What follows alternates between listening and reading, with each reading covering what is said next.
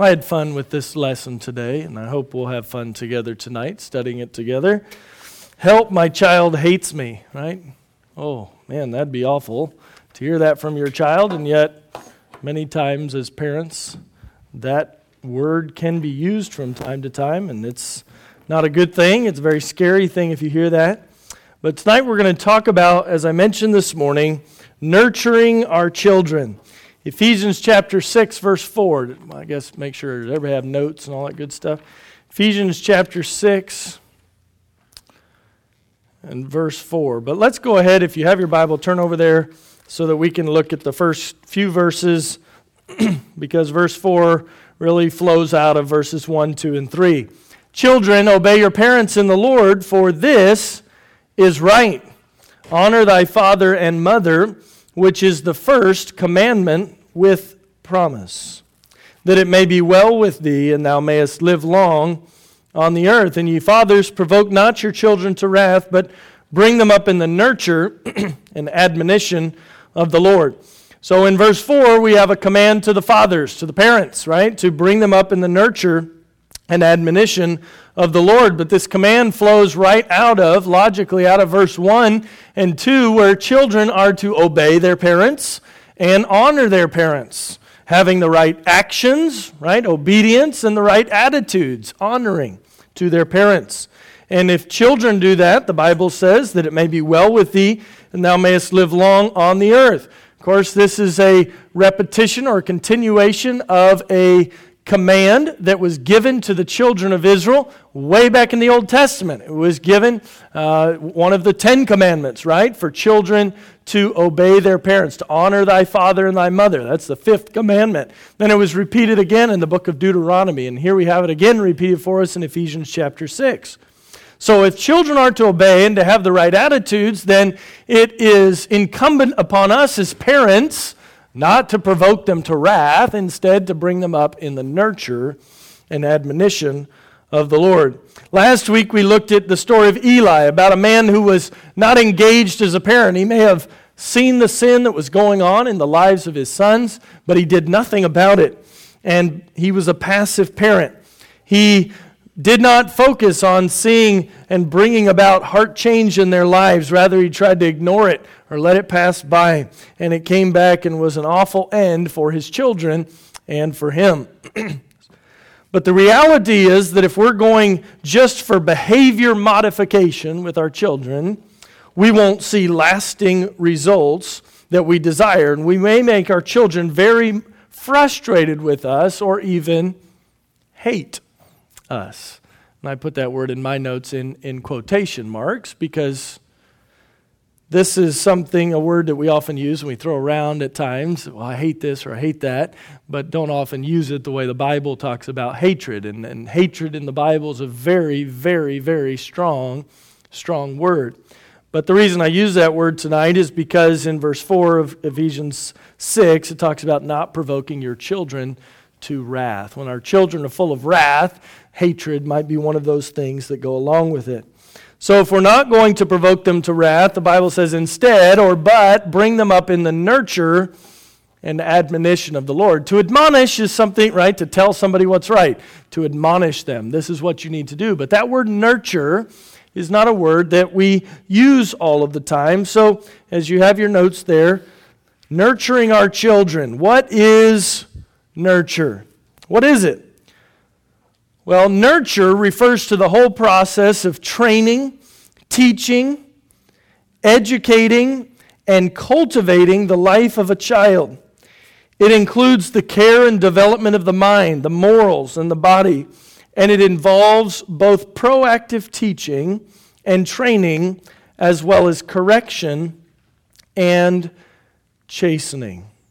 So if we are to nurture our children, it's this process of teaching and training and educating them, of bringing them up. I think of it like if you're a gardener and you're trying to grow a plant or a tomato vine, you have to feed it, you have to water it, you have to fertilize it. You have to keep the weeds away. If it's a vine, you're training that vine to go up a trellis so that it holds on to something and has the proper support that it needs. You're taking care of all of those things for it. It requires forethought, right? It requires effort on your part. It requires planning. It requires a lot of work.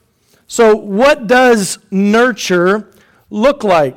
What is this thing, and how do we make it happen with our children? Well, it looks like finding opportunities to teach our children through the natural conversation and events of life.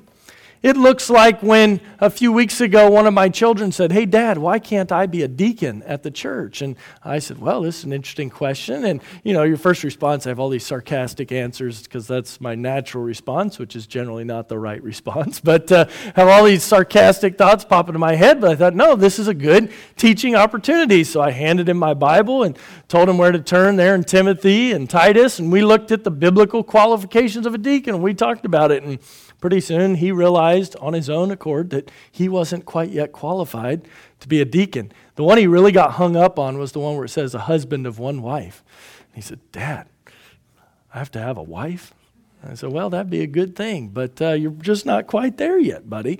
But you're getting there one of these days." Those good teaching opportunities. Or one of my sons who says, "Well, why did you pick mommy to be your wife? Out of all the women in the world, why did you pick her to be your wife?" Well, another great opportunity to nurture and to teach our children. When children are very young, they come automatically to their parents because they have no one else to go to, and they cry out, and parents take care of their needs.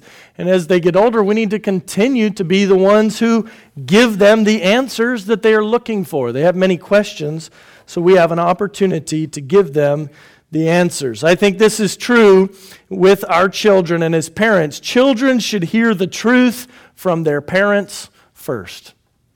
If you have to wait for them to hear it someplace else, you're behind. If you're the parent, they need to hear the truth from you.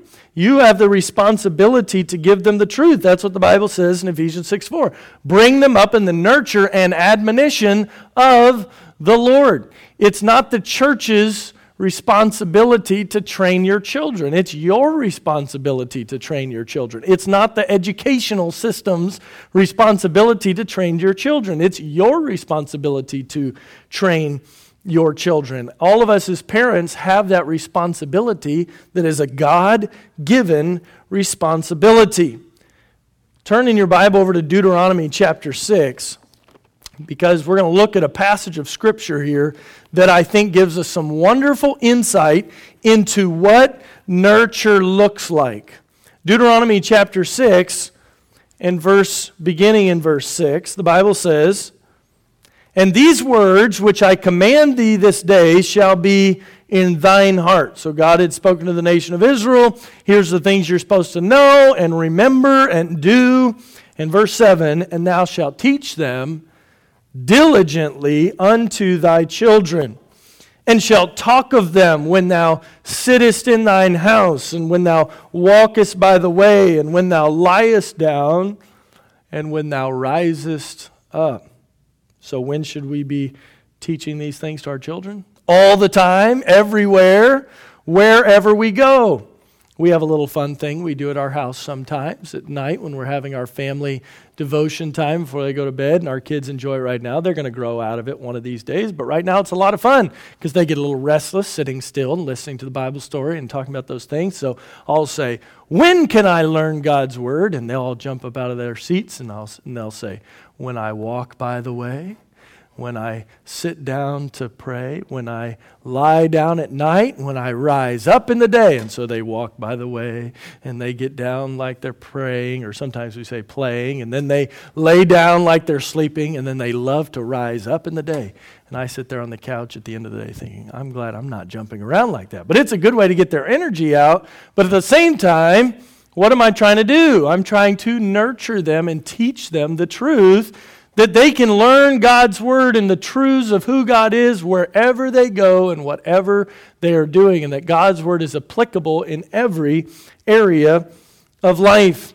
So he says to be diligent to do this. Take careful attention. Work hard at training and teaching your children, and do it wherever you go. Talk about it when you're sitting in your house. Oh, today we struggle with that because so many times as we sit in our house, we have some form of media or technology that's doing much more of the speaking than we are. The television's on, or the cell phones are on, or everybody's busy doing their own thing, and there's not a whole lot of teaching that happens like it used to because we've got so much other noise in our lives. And we need to turn off some of that noise and some of those distractions. You say, but my kids are going to be bored. Yeah, they're busy. Keep them busy, doing good things. I have taken more than one missions trip with teenagers, and I can't tell you the number of teens I've had who didn't know how to sweep a floor, who didn't know how to do basic things like wash dishes and clean up. And I think, this is just stuff we did growing up, and it's stuff that my kids do now. And what do kids do all the time? And you say, well, is that biblical stuff? Yes, it is biblical for your children to learn how to work and learn how to take care of things and provide for things and do things decently and in order and all of that stuff. Obviously, those are very, very basic things, but I used to come away from those trips as a youth pastor thinking, if parents aren't even teaching them this stuff, then I'm sure they're probably not getting even the more important things of life. Teaching them when you sit in your house, when you walk by the way, right?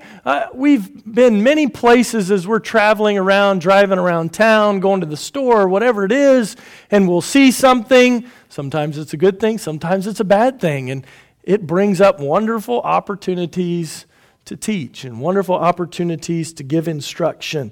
When you walk by the way, when you lie down, right before they go to bed, what a wonderful time to spend time in prayer. What a wonderful time to spend time teaching them God's Word, that they would go to sleep and the last thing on their mind is the songs that they're singing or the verses that they're learning or the Bible stories that they're listening to, and not all of the other distractions of this world. When you lie down and when thou risest up. Boy, first thing in the morning, start your day off with the Lord. I'm so thankful, even though sometimes I get up and leave before everybody's going around our house. My wife is going through different devotionals with them in the mornings, and they're learning things, and they're growing, they're memorizing Scripture, they're working on it. It takes effort, it takes work, but it's important. It's valuable. He says in verse 8, and thou shalt bind them for a sign upon thine hand. Thou shalt be as frontlets between thine eyes. The Jewish people would take little pieces of Scripture and written on little pieces of parchment, and they would put them into these frontlets, these little boxes that they would put on their foreheads, or sometimes they'd put them on their arms, and they would carry God's Word with them forever. But he's saying it's not that carrying God's Word on your body is so important, right? He's not telling us just walk around with carrying it with us. It's not somehow magical if I'm carrying this book around that it's going to make a difference, but that it's with me and that I'm opening it and reading it and learning it and studying it. One of the good ways to do that is to memorize God's Word, isn't it? So that God's Word is always with us. He says, write them, verse 9, thou shalt write them upon the posts of thy house and on thy gates. If you go into a Jewish home today, you'll see their little marks there on the posts or their door as you go in, as they have a little symbol representing the Word of God and that they are followers of Jehovah. But I would say in many, many, many cases now, as they have that on their door, it's just a religious symbol, and it doesn't mean anything to them. Oh, how we can fall into that same trap, though. That God's Word, that family devotions, that whatever it is that we're doing that should be a good thing becomes just another symbol of something rather than actually meaning something to our children. But he says then in verse 10, and it shall be when the Lord thy God shall have brought thee into the land which he sware unto thy fathers, to Abraham, to Isaac, to Jacob, to give thee great and goodly cities which thou buildest not, houses full of all good things which thou fillest not, and wells dig which thou diggest not, vineyards and olive trees which thou plantest not, when thou shalt have eaten and be full, then beware lest thou forget the Lord which brought thee forth out of the land of Egypt from the house of bondage. How could they forget the Lord? Well, if they didn't teach God's Word to their children, right? The parents, they were going to remember what had happened. They had come out of Egypt. But those children who were born in the wilderness, they didn't know unless their parents told them about it. Our children won't know the truth unless we teach it to them. Pass it down. He says in verse 13, "Thou shalt fear the Lord thy God, serve him, shalt swear by his name. Ye shall not go after other gods of the people which are round about you." And that's the reality, folks. Today we look at our world and we say it's a wicked world. There's all kinds of bad influences. It was a wicked world back then too. There were all kinds of false gods and idols and things that people could easily be pulled away into worshiping because that's what everybody else was doing. We live in the same world today. If we let our children just sort of raise themselves and take care of themselves, they'll do whatever they want to do instead of us teaching them the truth. He says in verse 15, "For the Lord thy God is a jealous God among you, lest the anger of the Lord thy God be kindled against thee and destroy thee from off the face of the earth. Ye shall not tempt the Lord your God as ye tempted him in Massah. Ye shall diligently keep the commandments of the Lord your God, and his testimonies, his statutes which he commanded thee." Verse 18, "And thou shalt do that which is right and good in the sight of the Lord, that it may be well with thee, and that thou mayest go in and possess the good land which the Lord sware unto thy fathers, to cast out all thine enemies from before thee, as the Lord hath spoken." This is what nurture looks like. It is the process of teaching and training my children the things that God has taught me, so that the relationship that I have with God doesn't stop with me. That it's passed down to my children and to my grandchildren and to my great-grandchildren. How many of you are first-generation Christians? Anybody, you're the first person in your family to come to Christ? A couple of you, okay. How many of you are second-generation Christians? Maybe your parents were saved, but your grandparents are not. Okay, we've got a few more there. How many of you are third generation? Maybe you don't know when you get back, third or fourth generation. Okay, a couple of you, Shandy's family's that way. Billy. I would guess that there might be. Is anybody more than that? You say, oh no, as far as you go back in the generation of our family, everybody has followed God as far as we know. Anybody like that? Okay. If you have, that's a wonderful thing. That's a blessing. Not something to be ashamed of by any stretch, of course. But isn't it interesting that even in just a room like this, we're sitting in church on a Sunday night. This is the people that come back to church twice on Sunday. And yet, for most of us, we had several first generation, several more second, and then third, and that's about it. Why? Because at some level along the way, it doesn't get passed down. And when it doesn't get passed down, when there's a failure to nurture in the biblical truth, in a sense, you got to start over again. Why did churches close? Well, somebody was talking to me about this week. We've had a number of churches close in this particular neighborhood in over the last few months. Why? Well, they stopped teaching the truth. Ultimately, they stopped reaching their children and their children's children. They start reaching their neighbors, their folks around them. Nurture, what does it look like? It looks like careful teaching and training wherever I go about the truth of God's word and passing it down to them. That next blank there, short view parenting builds behavior, but long view parenting builds belief.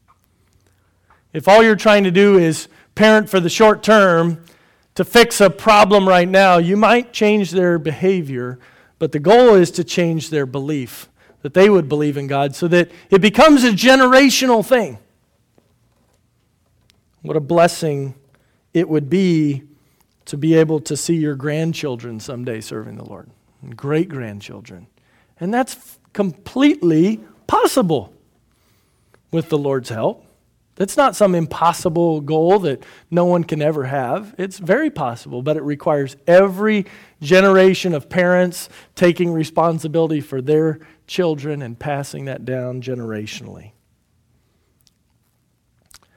So I want to deal with a topic tonight, speaking about nurture, And I think it fits along with this because I want to talk about an issue tonight, or a subject, that is a real challenge, I think, when it comes to nurturing our children through. If you're kind of looking through the next blanks, maybe you can figure out what it is. I want to talk about the idea of purity, specifically when it comes to our physical and mental purity in helping our children in this area. The reason I want to deal with it is twofold. One, I think it's a great example of something we can nurture our children in. So I think it's instructive as an illustration of lots of different areas, because we could take every area and say, well, how do we nurture them through this? How do we nurture them through that? And we could spend weeks and months and years talking about those things. So I wanted to pick one that I think is a rather challenging one for a lot of people, and a difficult one, something that I'm in the process of thinking through and going through right now. So this is partly to help me too, because we're going through these things, or in the process of beginning these things with our children as well. So I want to give you some biblical thought and some practical advice when it comes with dealing with purity. And so it's one, an illustration of what nurture looks like in a broader sense. But two, it's the idea of focusing on this specific issue to hopefully find some biblical instruction for us as we deal with this area of purity. Here's your blank. Two great protectors of purity. Two great protectors of purity.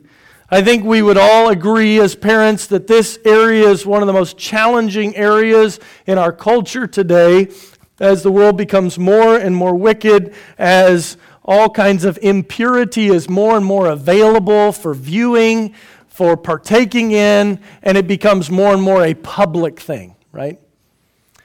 I saw a statistic from 1998 to today. The number of inappropriate scenes on television has more than doubled. It's just everywhere. It's on prime time. It's in movies. It's everywhere. How do we protect our children from this? A recent study when it comes to the area of teenagers said by age 15, 13% of teens have been in an inappropriate relationship. By age 19, 70% of teens have been in an inappropriate relationship. 70%! That means there's only 3 that somehow weren't. The average age for the first inappropriate relationship for boys and girls is 17. Each year, almost 750,000 15 to 19-year-old young ladies become pregnant. So, what do we do about this? Why don't parents talk to their children about this topic? Or what are they saying? And why isn't it working? Well, could be a number of reasons. One might be non-communication. Some spouses don't even talk to each other about this issue. It's just not talked about at all. Another reason might be a family culture. Well, my parents never talked to me about these things. Or misguided Christian values. Some think that as a Christian, this area of purity is shameful and shouldn't be spoken of. And nothing could be further from the truth. God's Word is full of teaching on this topic. Or false assumptions. We think, well, they already know what they need to know. Well, they'll figure it out. Fear. We don't know what to say, how to say it, or when to say it. That's me. Okay. Ignorance. We're naive enough to think that they aren't thinking about it. Past guilt. We feel guilty over our own failures. Well, how can I teach my children when I've failed in this area myself? Or indifference. Well, we just plan to let them just figure it out for themselves. There may be other reasons, but I think these probably encompass some of them. So, two great protectors of purity. What's the first one? The first thing that protects purity is the truth. The truth. John chapter 8, verse 32 should sound familiar if you were here this morning. And ye shall know the truth, and the truth shall make you free. Right? The first thing that protects purity is the truth. 2 Timothy chapter 2 and verse 22 says, flee also youthful lust, but follow righteousness, faith, charity, peace with them that call on the Lord out of a pure heart. Or 1 Peter 2:11, dearly beloved, I beseech you as strangers and pilgrims, abstain from fleshly lust, which war against the soul. What is the truth? fleshly lusts, they war against the soul. We can help to protect our children in this area of purity by giving them the truth. And remember, our children need to hear the truth from us first. The second thing that protects in the area of purity is approachable parents.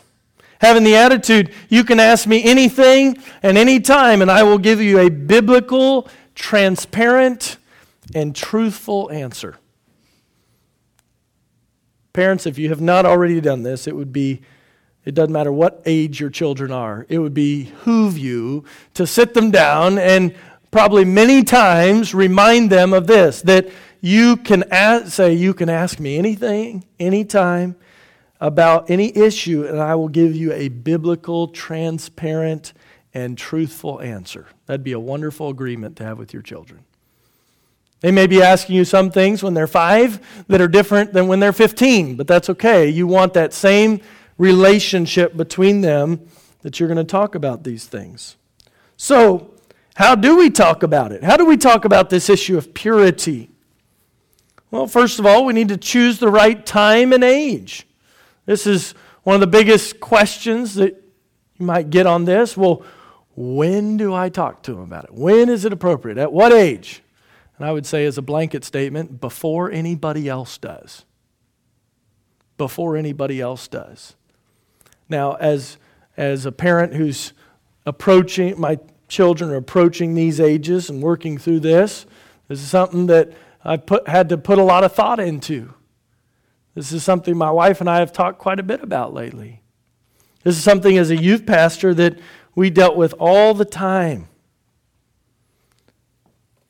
Because the reality is, folks, our children are hearing about these things at earlier and earlier ages.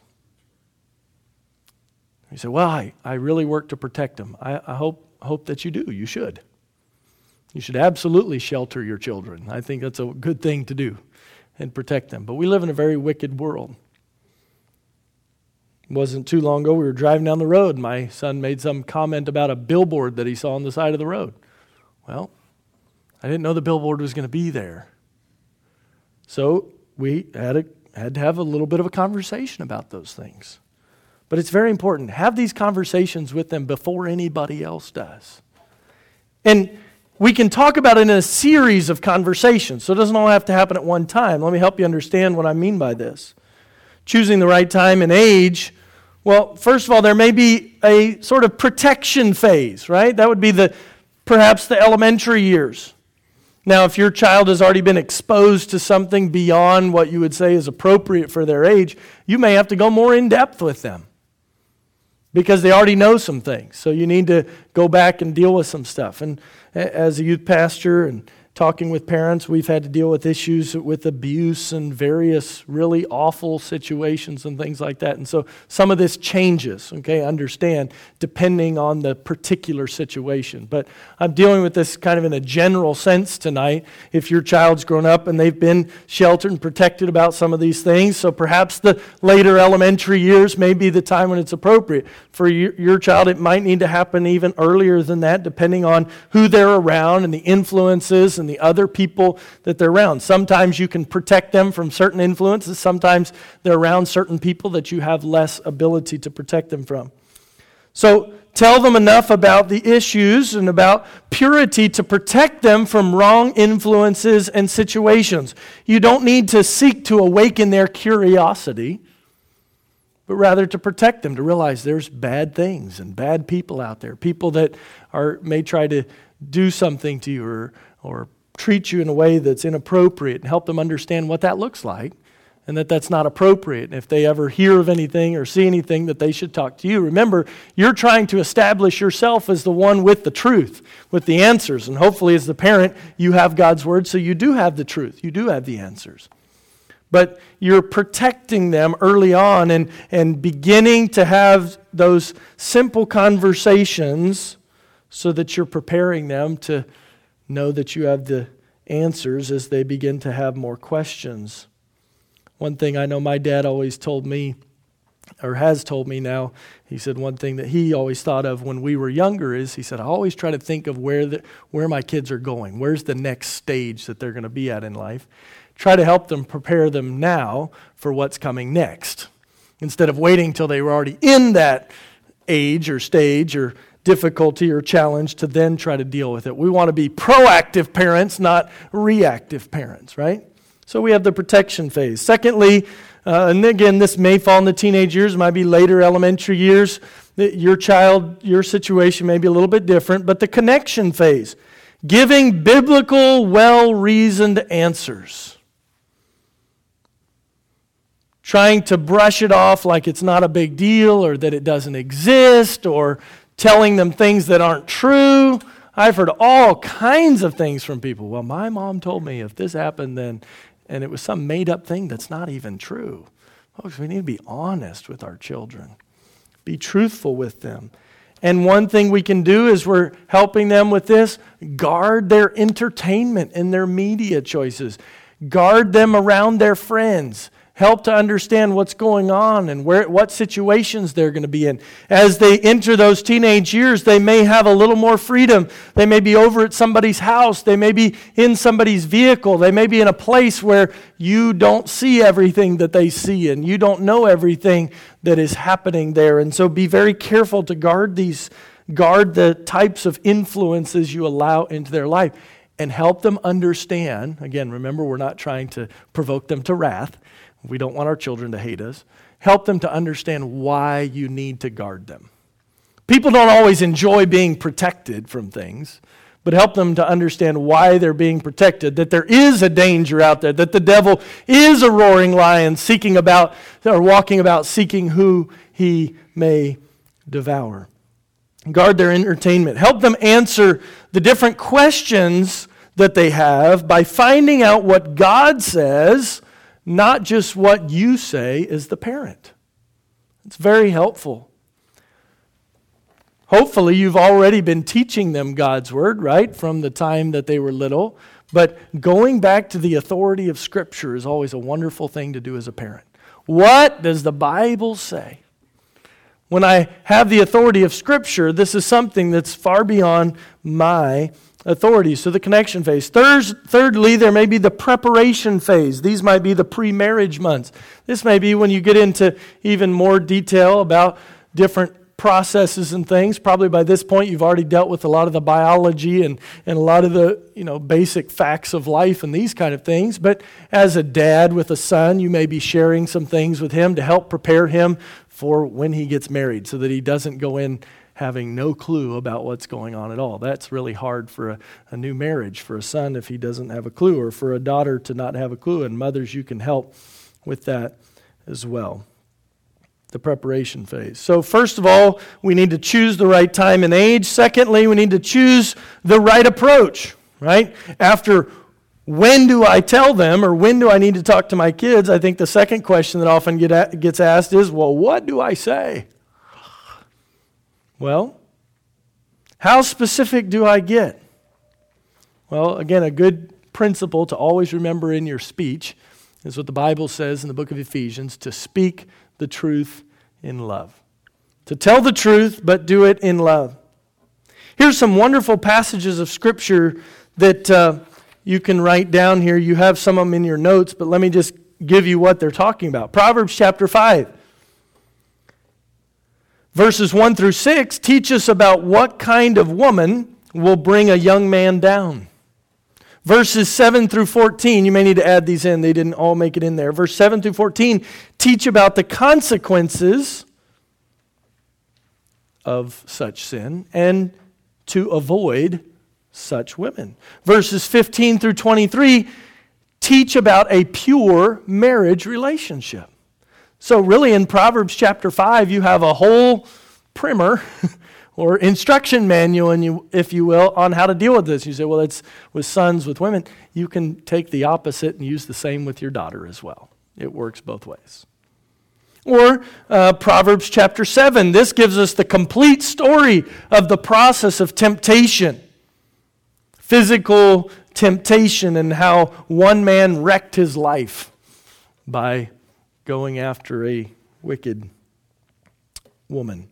Genesis chapter 24 gives us a clear picture of a loving biblical relationship. Isaac and Rebekah, they were pure before their marriage. They kept themselves for one another. They were godly. They honored their parents. Judges chapter 14 teaches us how the Samson, how he was out of control in his passion and how that led him to an awful place. Or 1 Kings chapter 11 talks about how unrestrained desires ruined the wisest man that ever lived.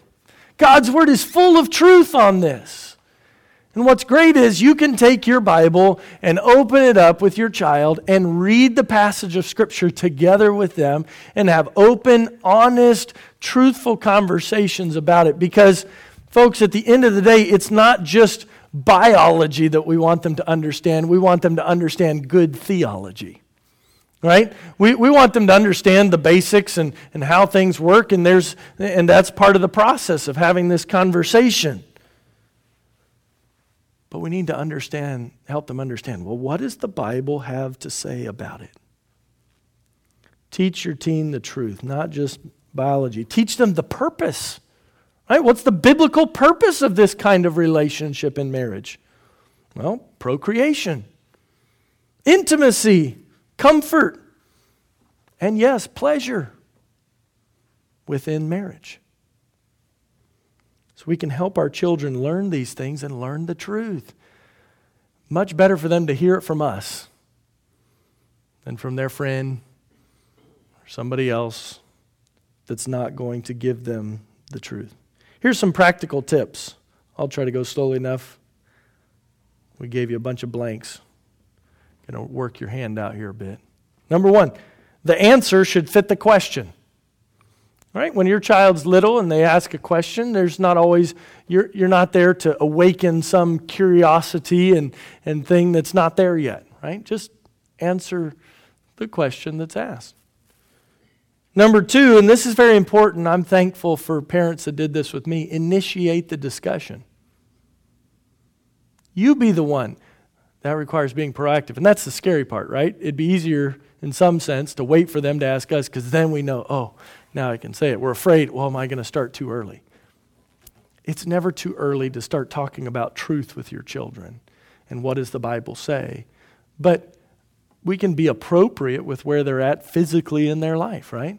There's not a necessity to teach them all of the biology when they're a brand new little child, but as they get older, they're going to need to learn things. They're going to have questions about themselves. Help them understand why God made them the way He did and what He did it for. But be the one to initiate the discussion. Number three, prepare your teens for the battle against temptation. All right? Little test. How do you battle against temptation? Anybody? What are some ways we can fight temptation? As teenagers, as adults, what are some things we can do? Yes? Okay. Run away from it. That's what Joseph did. Memorize God's Word. That's another one. What are some other things? Yes, sir.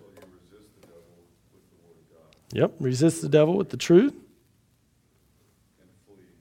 Flee. Yep. One other one that I always encourage our young people to, and this is wonderful to do with your teens as they grow or your children, help to keep them accountable. You know, talking about these things on a regular basis and asking them questions. It's not a bad thing to do. That's a good thing to do. Helping to give them accountability. And it's not just, folks, when we're dealing with temptation, it's not just this one particular area of purity. It's anything. Sin. How do we defeat Satan? We need to know God's Word so we can fight him with truth. We need to flee or resist the devil and then walk with the Lord. Pray, ask God for strength, get accountability. Okay? Number 4, be relaxed and sensitive. You think this is a hard conversation for you. Imagine what your children must be thinking. It's a difficult thing. But you can help them because their response to it in a lot of ways will be determined by how you approach it. If you come into it really nervous and not really wanting to talk clear about it or trying to obscure things, then that will most likely be their response to you as well. Be relaxed and sensitive. Number 5, create an approachable atmosphere in your home. Not just about this particular issue, about everything, right? Remember, we're using this as not only to talk about this particular issue of purity, but in a broader sense about nurture as general. I want my kids to come to me with their questions. So how do you do that practically? Well, don't be so busy you don't have time to answer questions. Put your phone down. Get out of your chair. Get out of the bed. Whatever you have to do. Turn the TV off. Be approachable. Listen. I'm too tired of this and that. Well, someday it won't matter if you're tired or not because they won't be around the home. This is your chance right now. Be approachable. Number 6, take advantage of teaching moments, right? When there's a question, when there's a situation. Oh, we used to have such fun in my family when I was growing up. I remember as an elementary student and then as a teenager and then even into college, and still to this day, when we get together as a family, we had so many teachable moments, and we would laugh about things and talk about things, and Dad and Mom would give instruction on various things, but we had so much fun in doing it because something would happen or there would be a situation come up. Might be with somebody in our family, might be somebody in a different family, might be something that one of us as kids did. It might be something that Dad had encountered at work or Mom had come up about, and it would just come up in the family conversation, and they would use that as a teachable moment. I learned lots and lots and lots of things through those conversations. It's not like Mom and Dad had prepared an outline. It's not like they sat down and said, all right, we're going to study for this message, and all the kids sit down, we're going to preach to you now. No, just teachable moments. That's so true in every area of our Christian life, isn't it? Discipleship, while we love to do our study through our book, it's just life, touching life and helping that person to grow in their walk with the Lord. Number 7, use correct terms without being embarrassed. Different things have names, and it's helpful to use those terms because we need clarity in our communication and be truthful in those things. They're going to hear them from somebody else if they don't hear them from you, and that's not just a threat like, well, they need to hear it from you. You have the opportunity to teach them. I don't want to sound like, well, they're going to hear it from somebody else, so it's like a threatening thing. Like if they weren't going to hear it from somebody else, then they wouldn't need to hear it from me. They need to hear it from you either way. Give them a positive paradigm of the sexual relationship within marriage. Some people, well, it's just always a bad thing. No, help them understand why it's a wonderful thing. Something God created. Number 9, be appropriately affectionate with your spouse in front of your children. I'm not talking about being inappropriate, but I don't mind if my children see me kiss my wife. It's okay. Give her a hug. Hold her hand. I want them to know that I love her. Don't be embarrassed about your own relationship. Number 10. And number 11, be biblical, not just clinical. If you miss some of these, I can give them to you afterwards. Be biblical, not just clinical. Help them understand the why. Satan loves to take the things that God has created that are beautiful, wonderful things and turn them into really bad things.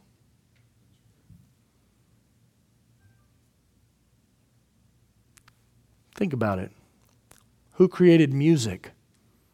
God did. The Bible even talks about the music of the stars. There's music in creation. But doesn't Satan love to... Music is one of the tools he uses to teach all kinds of bad things to people. Because he likes to take good, wonderful, beautiful things and turn them into awful things. Is physical beauty something that was created by God? Yes. To bring glory to Him? Yes. But do people sometimes use their physical beauty to try to bring glory to themselves or to cause someone else to be tempted to do wrong? Yes. Satan loves to take God's best things and try to twist them and turn them into bad things, but it doesn't make them bad, right? Music is not inherently bad. So the response is not throw out all the music. The response is have music that pleases God. The response is, well, don't be beautiful, be ugly. No, the response is use your beauty to bring glory to God. The response is these relationships within marriage are bad. No, the response is make sure we understand what God says about how to use them well. Number 12, give them a truthfully negative paradigm of immoral relationships outside of marriage. We need them to understand that there is a negative side. But be truthful about it. Don't make up some crazy story just to scare them that's not truthful. You say, well, I'm keeping them from doing wrong. Yes, but if you're doing it by lying to them, they're going to figure out that you're lying. And you're not going to be helping them. Be truthful. Always be truthful. And then letter C there in your notes, choose the right context. So we've said to choose the right time and age, the right approach, and the right context. Make the event memorable. Some people will go to a restaurant. Some people do other things. Now this may be for a very serious part of the conversation. But again, please understand, this is not just a one-time thing. This is a teaching process that's going to take a number of years. And it should. I mean, did you learn everything about your walk with God in one sermon at church? No. Did you learn everything about obedience to God, one night at a revival meeting and you just got right with God and then it was all good? No, it's a series of conversations. Choose the right context. Help to make it memorable. Choose a private setting, right? The goal is not to embarrass them. This isn't all the guys sitting around the campfire and the one poor 12-year-old, 13-year-old boy sitting there and everybody's giving them manly advice. That's not going to help him very much. It's just going to serve to embarrass him. Private. It's a good thing. Letter C, dads talk to sons, moms, or dad with mom talk to daughters.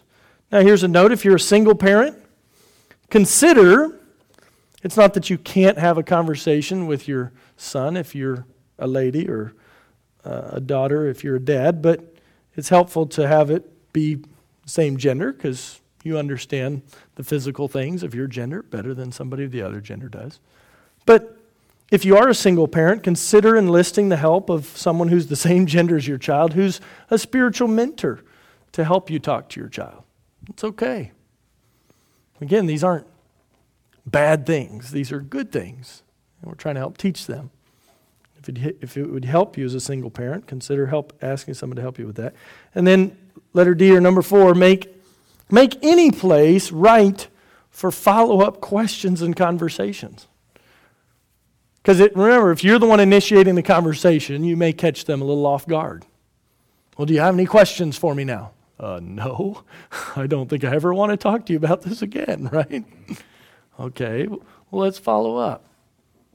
And you initiate some of that follow-up. And then as they have questions, things come up and things happen. Let them know that's okay. We've already had this with some of our boys, and Shandy's told them, now if you have a question about things, you can talk to Daddy anytime. You can talk to me, and she'll say, one of the boys wants to talk to you about something, and so we'll say, well, what do you want to talk about? And we'll go in my room by ourselves and just talk. Or we'll go away somewhere just to have a conversation. And it's fun, it's special times, it's great bonding time. It's good things. We're not to provoke our children to wrath. There are many things in this world that are harmful to our children. And if we approach them in an unbiblical way, in an inconsistent way, or just don't approach them at all, we can very easily provoke our children to wrath. There's already so much harmful things in this world. Let's make sure that we as parents aren't the thing that's harmful to our children. And some of you know. And some of you have been around parents. Maybe some of you have had parents that were harmful to you. I always enjoyed getting together with other youth pastors, and we would talk about our youth groups and talk about what the Lord was doing and different things like that. And there were some times as people would be joking, say, boy, youth ministry would be great if it wasn't for the parents. You say, well, that's a really sad statement. And I remembered I would laugh about that, and then I'd realize, wait a minute, you would have no youth ministry if it wasn't for the parents. Somebody had to birth those children into existence that could grow up to be teenagers and all that. So I am thankful for parents, but unfortunately, many times there were lots of challenges when it came to the parents because what they were hearing at home wasn't biblical. It wasn't backing up what was being taught at church, and so it was frustrating to the teens. Many, many times I've talked to teens who were very upset or crying or very serious or struggling because they said, Pastor, I want to do right, but this just isn't what is going on at my house. I remember a few years ago going to pick up a teen for an activity, and as I pull into his front yard to pick him up, I'm sitting in my car, and I could hear his mom, who went to our church, I could hear her cursing at him inside the house, and I'm inside my car. And a few minutes later, he comes out to get in the car with me. That was kind of an awkward moment because he knew it was so embarrassing to him that his mom, she went to church, she was a member of the church, and people thought she was a nice person, that's how she was at home. So many things we can do as parents if we're selfish to provoke our children to wrath. Let's be honest. Let's be open. Let's be truthful. Let's nurture our children. But that requires a dedication and a commitment to me making sure my relationship with God is what it should be as a parent so that I can help my children. Don't expect your children to have a relationship with God that's better than yours. Make sure your relationship is what it needs to be so that then your children can follow in your footsteps. I like what the Apostle Paul wrote as he was writing to one of the churches. He said to them to follow me as I follow Christ. And I hope that will be our goal as parents, our goal as Christians, our goal as disciple makers, my goal as a pastor, your goal as a husband or a wife, a Sunday school teacher. Follow me as I follow Christ. Father, I pray that you'd help us as we think about these things. And Lord, we look at the giant responsibility of nurturing our children. We've only talked about one area of nurture tonight, but Lord, we know there are many, many, many. Far more than we could cover in just a few weeks study like this. But Lord, help us as parents and future parents to dedicate our lives to a right relationship with you, to seeking and searching your scriptures, as you've said in your word, to study, to show yourself approved unto God, a workman that needeth not to be ashamed, rightly dividing the word of truth. Help us to love our children and love you enough to study out the truth and to compassionately and confidently and carefully share the truth with our children. Bless our fellowship time this evening. We thank you for your work in our lives. We thank you for the precious gift of children. Lord, we know, as you've said in your word, they are an heritage, a gift, a blessing, a treasure from the Lord. And Lord, we love you. In Jesus' name I pray. Amen.